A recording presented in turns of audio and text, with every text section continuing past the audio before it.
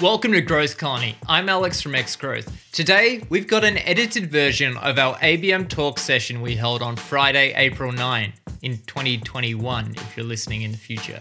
ABM talks are open AMA-style sessions for ABM experts and the curious to discuss what's happening in the world of account-based marketing and ABX. If you want to participate in one of these sessions, make sure to join the community Slack channel at growthcolony.org/Slack. In this session, we'll be discussing tiering, the ABM pyramid, and how to select the right kind of ABM per account. We'll dive into 3 different types of ABM: strategic, scale, and programmatic. We'll chat about the differences and when is the right time to use each method or even a blend of these methods. Tiering and selecting the right kind of ABM is key to a successful ABM campaign. In an ideal world, you would have a very personalized and customized approach for all your target accounts. However, in the real world, we just don't have the resources for that. Tiering allows us to give the right amount of attention to the right accounts and helps when working with limited resources, especially when you're starting. If you enjoyed the episode, please consider giving us a 5-star rating on Apple Podcasts and share the pod with a friend you think could get value out of it. That's enough from me. Let's dive right in. We're talking about different types of ABMs, right? I think the first thing that you kind of come across when you talk about ABM is the pyramid, right? The 3 types of ABMs that everybody has kind of heard of the one-to-one, the one to few, and the one to many. I think it's useful to think about the history of ABM and where it came from. So originally it started from one-to-one. Originally it started 2003. ITSMA came up with the concept, working with Accenture and I think Fujitsu, and came about from the Accenture and Fujitsu talking about, hey, we've kind of come across this new type of marketing that we're doing where we become really bespoke and we're very focused in terms of the companies that we're going after, and we have kind of like a market of one. So that's where it all started, and from that market of one, looking at one company and marketing to that one company alone.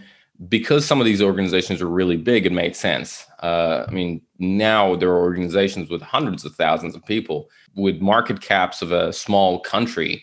So you can have a complete focus on one organization. As time went on, the lower tiers started to get created. The one to few got created because people were like, all right, not every account we can afford to spend so much resources having a one-to-one kind of go-to-market strategy for them. So then you had the one to few, where we talk about you have a cluster of accounts in there. You can have multiple clusters of accounts, but the gist of it is that you would have your clusters are based on a pain point or they're based on a vertical. It could be, you might say, if it's in Australia, you might say the banking sector. If it's in the US, you might say the retail banking sector. As the market is larger. Or you might say, vertical is not important for us. We are going to look at a pain point. So this became pretty common in COVID. There were a lot of organizations that had the same pain point. You could cluster them in one cluster, and you would see anywhere between, if you're like an ABM purist, you would see anywhere between maybe 5 accounts in a cluster to up to maybe 20 is pushing it, but you can see 20. If you go really cowboy, and if you go, US, you see bigger clusters in the US, but EMEA and APAC, those are the kind of numbers that you usually see, that it kind of makes sense. And then what happened was the VC money found IP targeted ads. It started in the US. And IP targeted ads, if you're not familiar with IP targeted ads, is when you kind of upload the IP addresses of the organizations that you want to go after, and a provider, a vendor, it could be, Terminus, it could be Madison Logic, it could be Demandbase, 6sense. There are a number of them now. They would then go and target those account lists for you. And so that kind of started to emerge in 2014, where it gave birth to that last tier of ABM, which is one to many. And it's probably the easiest one. and it's one that the ABM kind of purists really don't like. They're like, it's very close to demand gen. It is not as personalized, but that was the point that ABM started to get popular, because there was a lot of VC money that was being pushed into these organizations. And previously, there were these consultancy firms who were talking about ABM and account-based marketing, who don't necessarily have the marketing budgets or the marketing stamina or horsepower to promote these things. So when VC money found its way to these IP targeted advertising platforms, they started to push the whole ABM, and they jumped on the ABM bandwagon, because they're like, oh, look, there's some research that has been happening here, and we can build on top of this. And we say, we're super legit, and this is a whole movement. And ABM became really big in 2014, 2015. So those are the generic three tiers, the usual three tiers that you see in ABM, and that's the kind of history that you see of them getting created. Now, 2014, 15, 16, even 17, ABM got really hyped up because of all these VC-backed organizations. And it really didn't live up to the promise, because it was being pushed by vendors, and the message was, do some targeted advertising and IP targeted ads, and you're doing ABM, and you're doing great. And that didn't live up to the expectation. Like, a lot of organizations were not able to see ROI from that. They were not able to materialize revenue, so it kind of died out.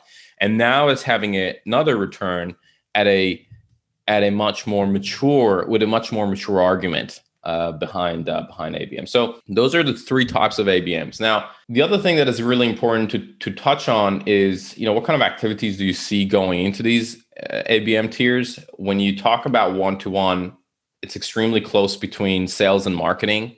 So you have sales doing work on the account, you have marketing doing work on account.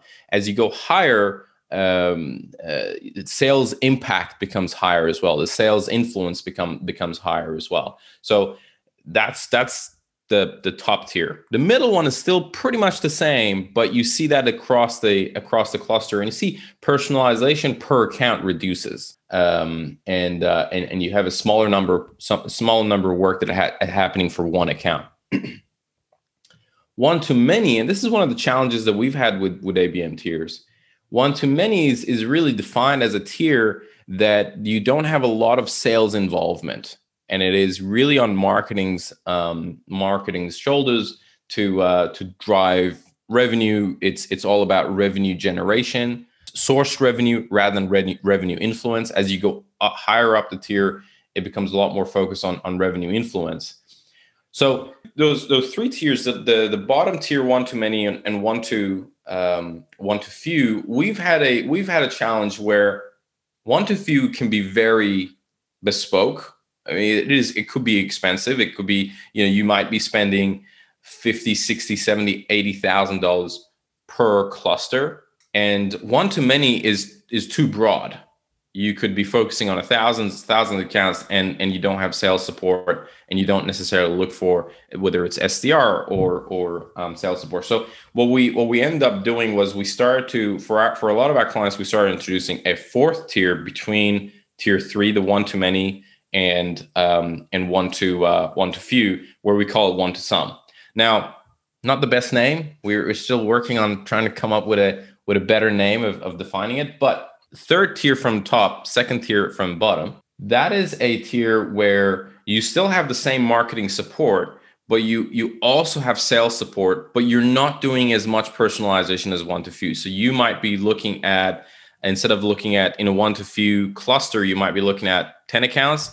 In one to some, you might be looking at 100 accounts and a much lighter touch of personalization, and works really well for a lot of clients. It works really well. It allows them to scale, especially if you are not an organization that predominantly plays in enterprise space, meaning that there are some clients that we work with, and they say, we have only 5 accounts or 30 accounts across Australia. That's it. That's all we need to target. And for those, obviously, those kind of fall into one-to-one and one-to-few. But then there are organizations that come and say, yeah, there are maybe 10, 20, 30 accounts that are really important to us, but then there are smaller organizations that are important to us as well. So that's where the one to some really plays a part. So those are the 3 or 4 tiers. If you want to introduce a 4th tier. What do we got for questions?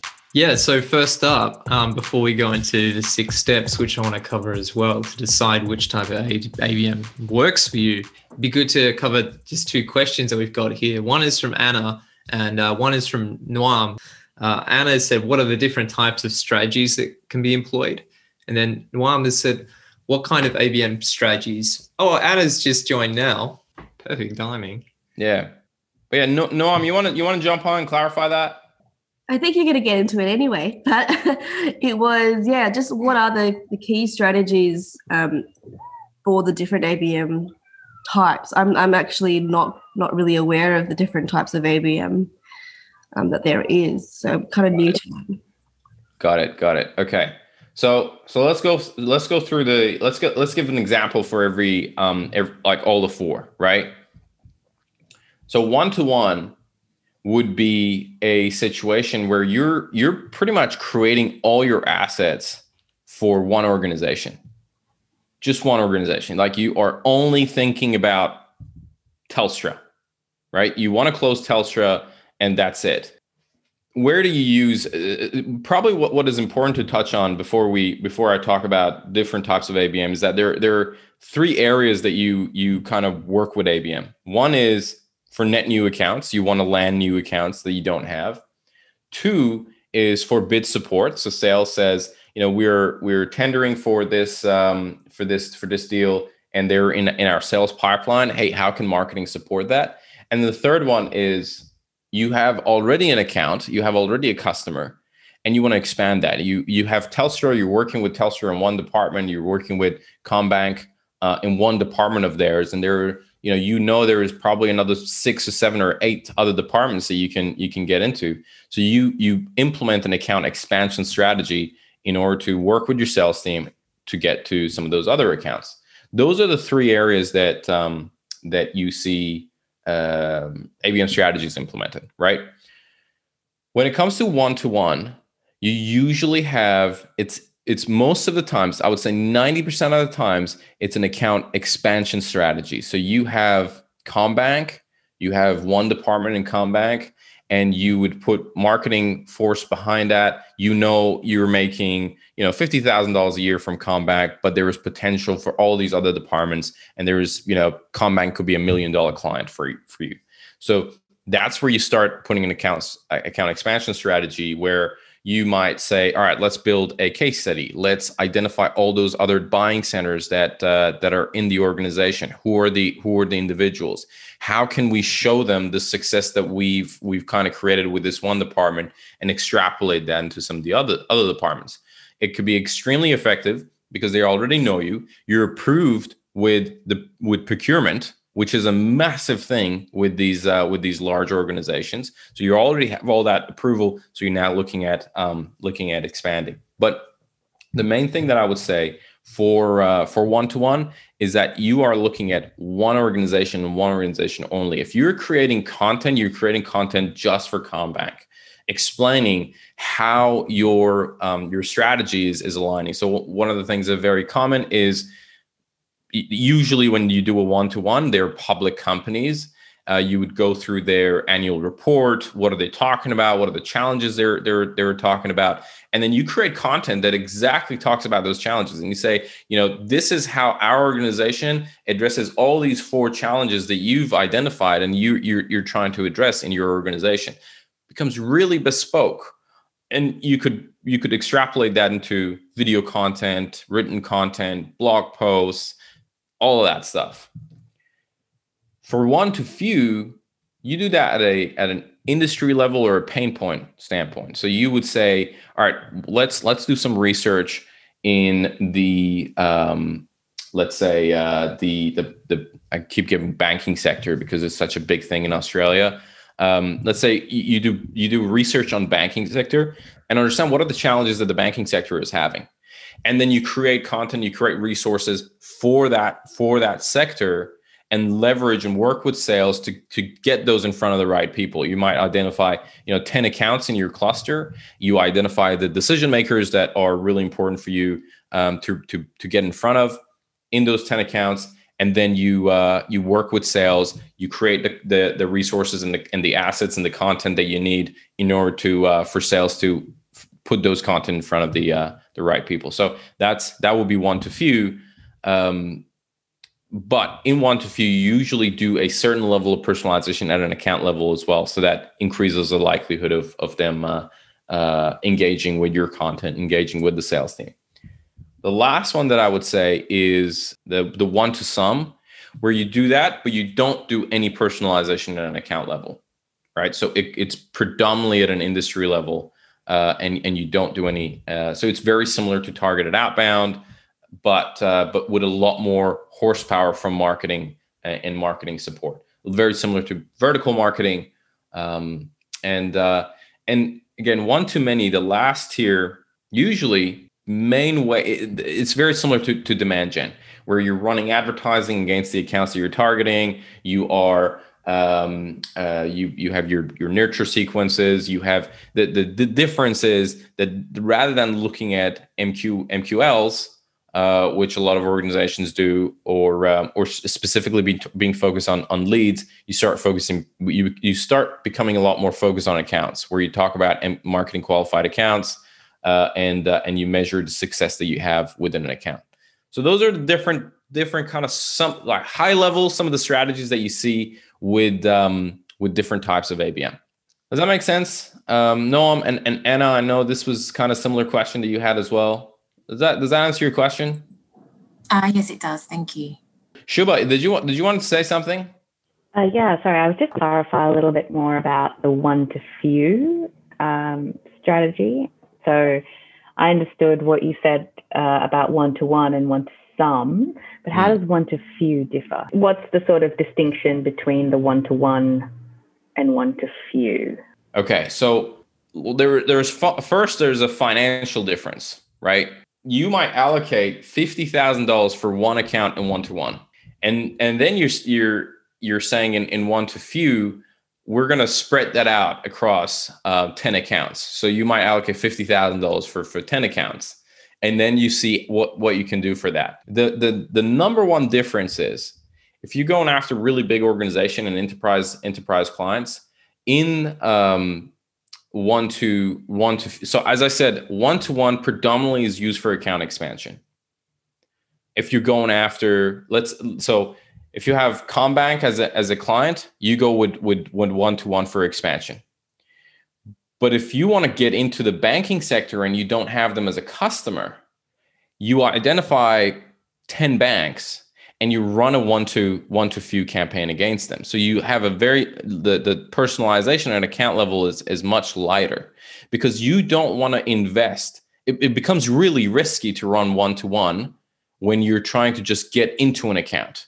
So rather than putting all your money in one basket, you spread it across a number of accounts and you de-risk your approach, right? Yeah, that is the main reason that you focus on one to few and not one to one, because of the the level of risk that you could have for net new acquisition. Yeah, got it. Okay, thanks for answering that, Shaheen. Appreciate it. No problem. What else do we got? Are there any other questions that have come up from this conversation that we've been having? I do have one. Sorry, not sure if it's going to be covered shortly, but I was just wondering what the customer journey would look like when you're building out the one-to-one strategy, or perhaps maybe the one-to-few strategy. Yeah. So customer journey. So maybe Anna clarify that a little bit, from what standpoint, because I don't think the customer journey is going to change much, as in, the stages that a customer is going to go through is not predominantly going to change as much, but maybe clarify a little bit what you mean by customer journey. I guess just understanding what tactics or what messaging works best when you're just trying to raise brand awareness first and foremost, and then when you have a company starting to engage with your brand awareness, say for instance you're running an ABM marketing campaign through LinkedIn as an example, what would be some of the sort of steps steps in that journey that you would build out for a one to few or a one to some campaign? Looking at, perhaps maybe the awareness stage, and then you've got post awareness once the company or once your key contacts start engaging with that content. How do you sort of build on that to strengthen the relationship or strengthen the engagement with that particular contact or with that company, to get them sort of closer to converting? Got it. So we're talking post conversion, right? What I would say for post conversion, one of the big differences between demand gen and ABM is the over reliance on. In demand gen, you have a lot of focus on marketing, and the way that the journey changes is introduction of your sales team. Now, whether you have SDR teams or you have BDM teams, they get a lot more involved in the activities that you have. So every single time that we're running one to few, even one to some, what we do at the beginning is for 2 or 3 weeks, we run brand awareness campaigns where what we really want to do is we want to make sure that our logo and our brand gets in front of the people that we're gonna go after. Then what we do is we bring the SDR team, the sales development team, or the business development team, what business development reps, whatever you call them in your organization, we bring them in so that they can do their outreach.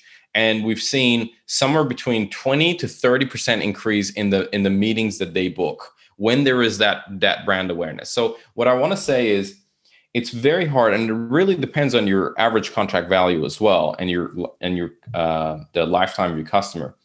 It's very hard to run LinkedIn ads, and you're targeting enterprise organizations. It's very hard to get them convert and pay you, $70,000, $80,000, $100,000 a year, right? So this is a challenge that we see quite often, where marketing is like, we're gonna push this initiative forward, and we're gonna be generating all this revenue. And it's really hard, especially in the Australian market. In the US, it's a bit different because you have a larger,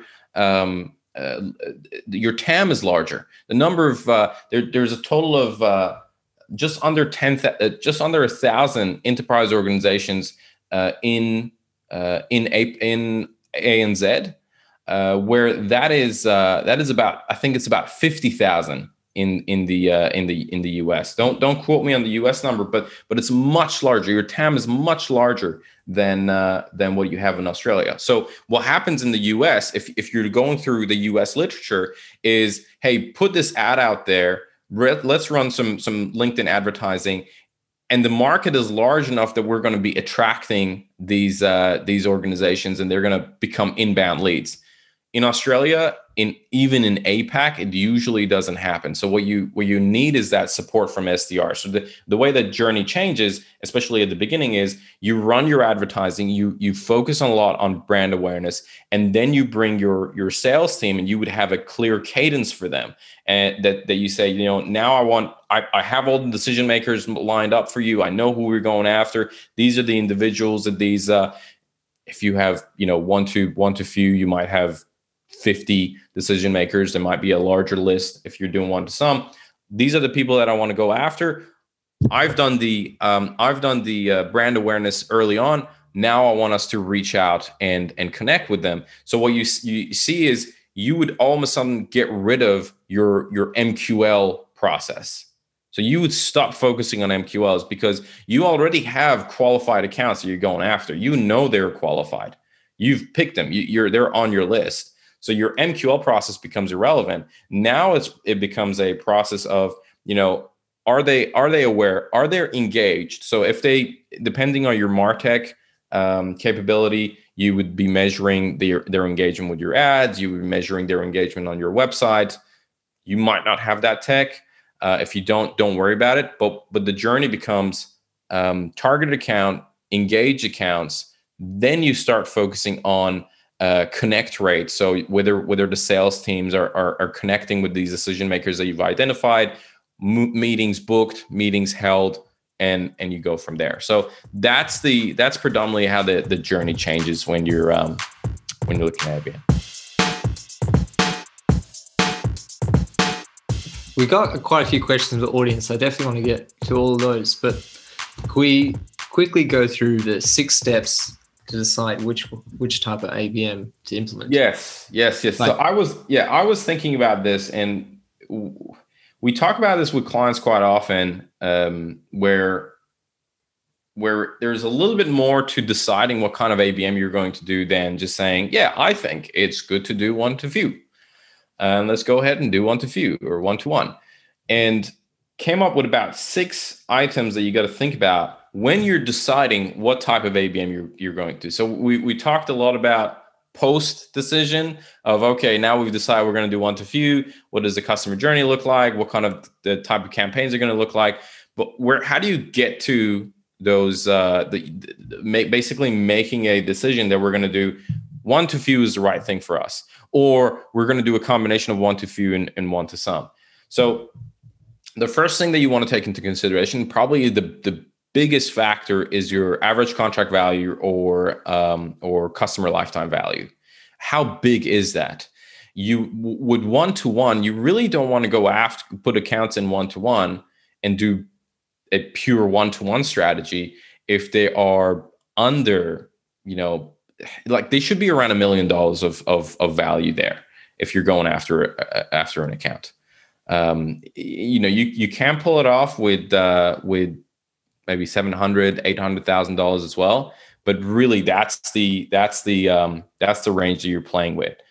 Then you have maybe accounts that range from between maybe 100 to a couple of $100,000 that you can put in one to few, and then you go down from there. So it's really important to understand what your average contract value is. And sometimes from a marketing standpoint, we don't have a lot of visibility on that. So it's really important to talk to sales ops, and get an understanding of what is the value of these accounts that we're going after. So that's the first thing that I would say. The second thing is your sales infrastructure. So how mature is the sales infrastructure? Do we have really experienced salespeople? Meaning they're we only have account executives or BDMs, business development managers, that might not be super keen on prospecting. That's a big challenge. If you have that in your organization, it's going to be really hard to get some of the strategies working. Or, hey, we have maybe SDR resources whose job is to book meetings and create opportunities. So that's the other factor. The other obvious one is marketing resources. That's a no-brainer of like, do we have capacity to run one-to-one? And a lot of smaller organizations, that capacity is not there. The risk is too high to do one-to-one, because you would put a lot of resources in one-to-one, and hey, that might not work. That's fine for Oracle. Like Oracle can live if a deal doesn't go through and they got enough cash in the bank to push through that. But for a startup or for a smaller organization, if you put a lot of your eggs in a one-to-one or even in a one-to-few basket, it could be really challenging for the startup if something goes wrong for that startup to kind of carry forward. So that's the first thing that I would say. Then there is your TAM. So how big is the market that you're going after? Are you selling something that only banks can buy? And in Australia, we have about 108 banks, and that's it. So that is another factor of understanding your TAM. We're looking at APAC. We're looking at EMEA. We're looking at North America, whatever it is. How big is your TAM? And that's another factor. What else do I have over here? Your objectives. We talked about objectives quite a lot. So what are you looking at net new acquisition? You're looking at account expansion. You're looking at bid support. What are some of those initiatives that you have? Sometimes an initiative might be, we are moving into Singapore and we really need a win. We need a big win there. So all of a sudden, your average contract value is not as important, because if you land a big account in Singapore, there's going to be a lot of social proof attached to that, and therefore you're going to be able to get a lot more accounts there because you can show presence. So all of a sudden, your average contract value is still important, but not as important, because it can lead to other deals. And I think the other thing is the type of organizations that you're going after. So what is the size of the organizations that you're going after? What is how many decision makers you usually have in the buying process, and what are their buying habits? I used to work for a company that had a model that average contract value was about $300,000, $400,000. That sounds like a perfect example for an ABM strategy, but it wasn't, because their target market were small businesses who were building a software. They were a software development platform, right? Software development company. And these were organizations that were extremely small, and they were just starting, and they understand that they need to have, they're probably going to have a high initial expense for building their application in order to get to the market. Now, it was really hard to find them. Their average contract value was quite high, but it was really hard to find those organizations. So understanding your buyer, the size of how many employees they have, what are their buying habits, that also plays another factor. And I think those are the 6 components: your internal marketing bandwidth and resources, the objectives that you have for your account-based strategy, internal sales structure, size of your TAM, type of organization you're going after, and your average contract value or customer lifetime value. Those are the 6 things that kind of go in for you to then decide what type of marketing you're going to do. And it's completely fine to do multiple types of ABM. It happens quite often. What is the restricting factor is usually marketing bandwidth when you decide to do multiple types of ABM. Visa, I was actually going to get to your question now, which is, why is ABM important to startups? If you want to jump up, Visa, and clarify anything there or ask any follow-ups. Good morning. Hi. Hey, I think, we covered quite a fair bit of stuff this morning, right? And let's picture like a startup who have no can't even like calculate the LTV just yet, because they've only been around for less than 2 years, or 18 months, for example. And now I moved into the startup world, and I just didn't even think prior to joining startup that ABM is actually the right strategy to go after if you are operating in a startup. But I just wanted to hear everyone's thoughts on how to apply ABM in a startup. But for myself, I can see that if you have a really specific and really targeted strategy around who to go after when you're in the very early stage. For example, you have product market fit, you're still having to work out your message market fit. And the most important thing is, once you have product market fit, is now looking into the growth stage and finding that channel fit. And when you're actually trying to navigate your way through working out the channel fit, that's when ABMs come in.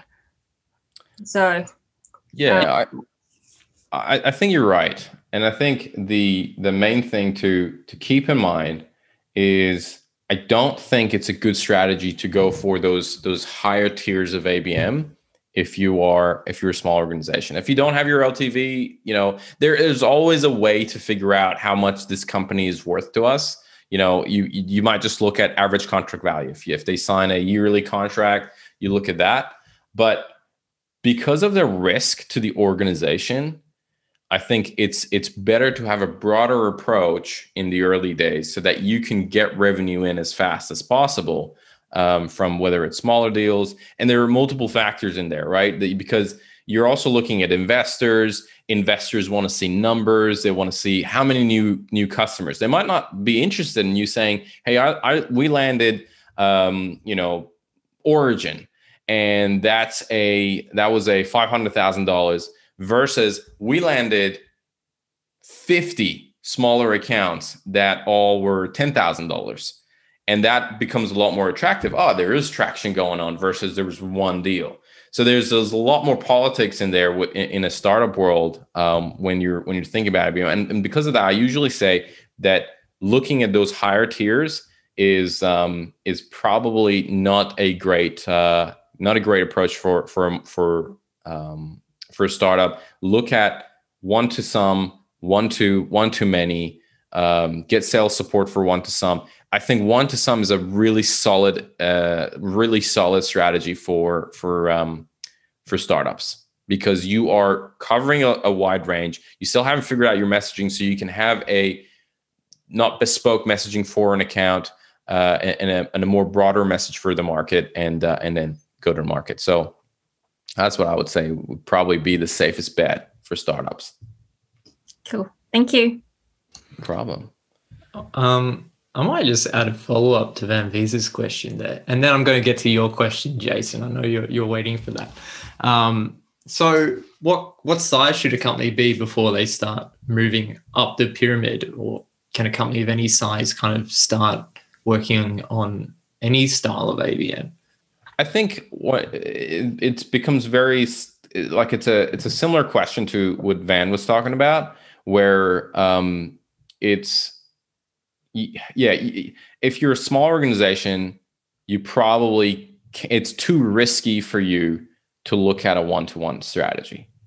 It's just that the economics of it is if it falls through and you don't have enough cash in the bank to pay salaries, then you're screwed, right? So you don't want to implement a strategy that puts your eggs in too few baskets, and you want to take a more broader approach for that. So we got a question from Jason here. I'm sure he has some thoughts about this one, Shaheen. So Jason, if you want to come up and discuss it a bit further too. The question is, what metric do you use to convert an account to an MQL? Ooh, MQLs. I'm not a big fan of MQLs, Jason. So you probably want to move away from the whole MQL metrics. If you do want to push for marketing qualified something, it becomes more account, where you have a look at, hey, has this account been engaging with us? Has this account been coming on our website? Because you also can't do that at a lead level with a lot of ABM.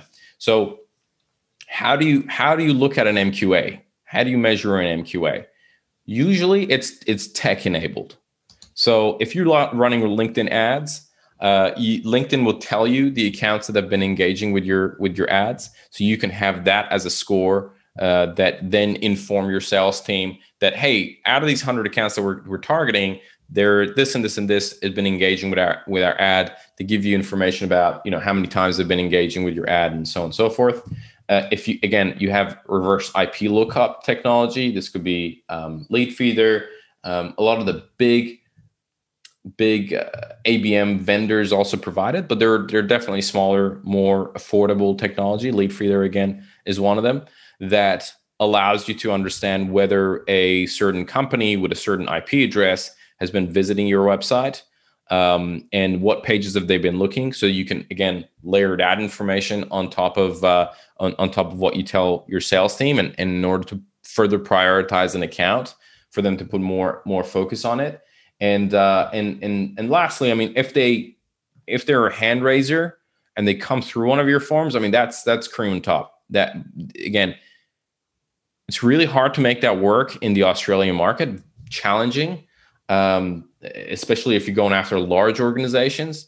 But if that happens, obviously you wanna very clearly inform the the sales team about it when you're working with them on the outreach sequence. So those are just some of the things that I would say. If you really want to focus on marketing qualified, those are some of the metrics you can measure. Van, what do you got? Can I add?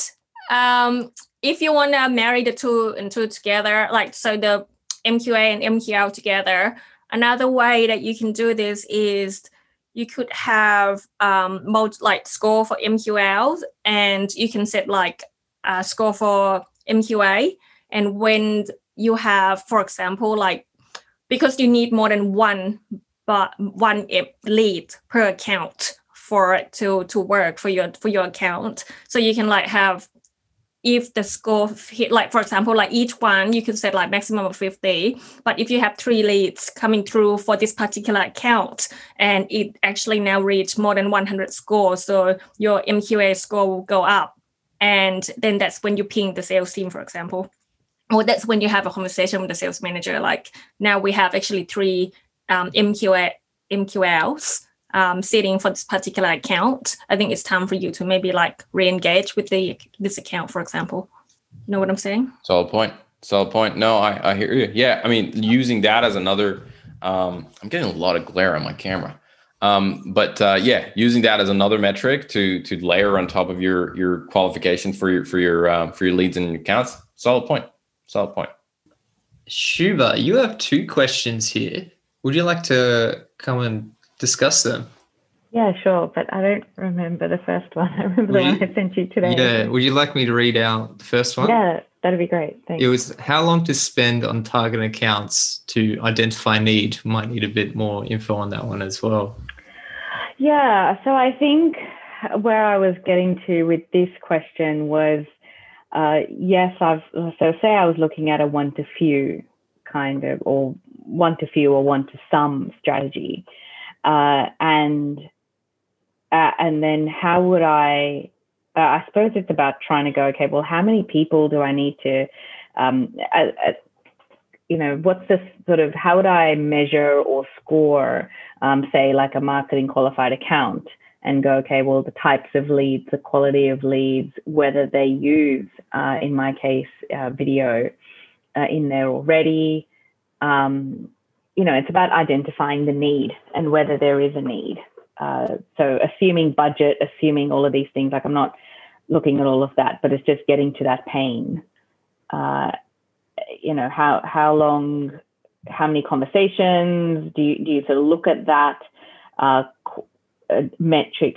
Do you have any metrics on measuring that? So, we'll work on an account till for a couple of months before we sort of say, all right, we'll need to park it and come back to it. I see. So how long would you go after an account until you kind of give up on the account, right? Exactly. Got it. It really depends. It depends on the size of the account that you're going after, because I give the bank example because they're pretty much the largest organizations in Australia. If you're going after a bank, it's not unusual for you to be after them for 2 years until they kind of open up doors and you get in there and you sell something. So you have to take into consideration the type of organization. You have to talk to some of the salespeople who have experience selling into those organizations. And as part of that, how long does it take? What is the sales process? As I said, if you're selling to a bank, you might get 100% buy-in from, let's say you're selling into finance, right? You might get 100% buy-in from finance, and you might get that within 3 months. But then you go to, and you're selling a piece of technology, and then you go into the system engineer or the system architect, where they approve what they can use, the finance and the whole company can use from a technology standpoint. And you got to go through and show them that the system is safe, they can use it, and that could take months. I mean, 6 months, 9 months. So it's really important to talk to some of the salespeople who have experience selling into those type of accounts for you to get an understanding of how long that is going to take. The other thing that I would say is ABM usually takes time, and it's so important to kind of infuse that education into leadership, where we're always under the pump. Like marketing is always under the pump of where are the leads? Where are the leads? Launch this next month. Give me the leads. Do we have any leads in this? It's not going to work like that. That's not the how the game works. It's not, you don't have a magic hat. It'll just be like, here are the leads. We're doing ABM now. ABM takes a certain amount of time for it to take an impact. So especially if you go to those larger accounts. So understanding the buying cycle and the buying behavior of your accounts are really important. And the other thing that I would say is, you just be prepared for it to take time. And when I say take time, we're talking easy 6 months. Like you would have certain metrics that you would measure in order that your campaign is effective, but 6 months, 9 months, it's not unheard of for you to go through cycles like that, for you to see interest. Third thing that I would say on that front is usually you would have your brand awareness and you're going after certain accounts and you're targeting them for, let's say a quarter. At the beginning, you're running your advertising, and then you create, or the sales team creates, a sequence that they want to hit these decision makers. So let's just take one company. Let's say you're targeting one account. You run 3 weeks of advertising against that account just to make sure that they are aware of your brand, to make sure that when somebody reaches out, they go like, you know what, I've seen that brand somewhere. I can't remember where it is, but that logo looks familiar, or that name I've heard of. It definitely increases the likelihood of them having a chat with you. But then the sales team would have a sequence where they would say, you know what, we have a 10-touch sequence where we're going to be leveraging phone, we're going to be leveraging email. Email is a little bit tricky in Australia, but phone, LinkedIn, even if you want, it's gray area if you want to leverage email or not, but leverage email. And that this is a 10-touch sequence that we're going to carry this out within a month. So and if there is nothing, like you can't get anything out of them at the end of that process, which is, it would take maybe a month and a half, 2 months. You can also make a call of whether you want to park that account for now. That's another way that you could quickly park accounts. But if you do see interest, how long would it take? Really depends on the account and the type. Yeah, nice one. I really appreciate you breaking that down. That sounds good. Yeah, that's so good. And I think my second question was around the differences that you see between, say, the ANZ portion of the APAC region versus the other English-speaking countries, for example, like Hong Kong, Singapore, Indonesia. Like, do you see differences in their either decision-making or how they respond to outreach? Okay, so one big difference is those markets are a lot larger than Australia. I mean, we have very few large organizations in Australia. There are not that many of them. Yeah. And as a result, we have this challenge right now with one of our clients where they're like, our predominant presence is in Australia, but we also have presence in Indonesia, one of the geolocations for them. And but we definitely want to run campaigns in Australia, and we run the numbers, we run the revenue numbers. And we're like, Australia, if we focus on Australia, and these are the accounts that your revenue is going to be third of your focus on Indonesia, for example, because there are so many larger accounts in Indonesia. So ANZ in general, it's a small market. Keep that in mind. They do spend a lot. That is correct. So, an account of 10,000 employees in Australia probably has a tendency to spend more than an account with 10,000 employees in Indonesia, but there are a smaller number of them. And the messaging is different. The culture is different. In Singapore, to some degree, Singapore is a little bit different, but not too much. India is different. Indonesia is different. Malaysia is different. Hong Kong for sure is different.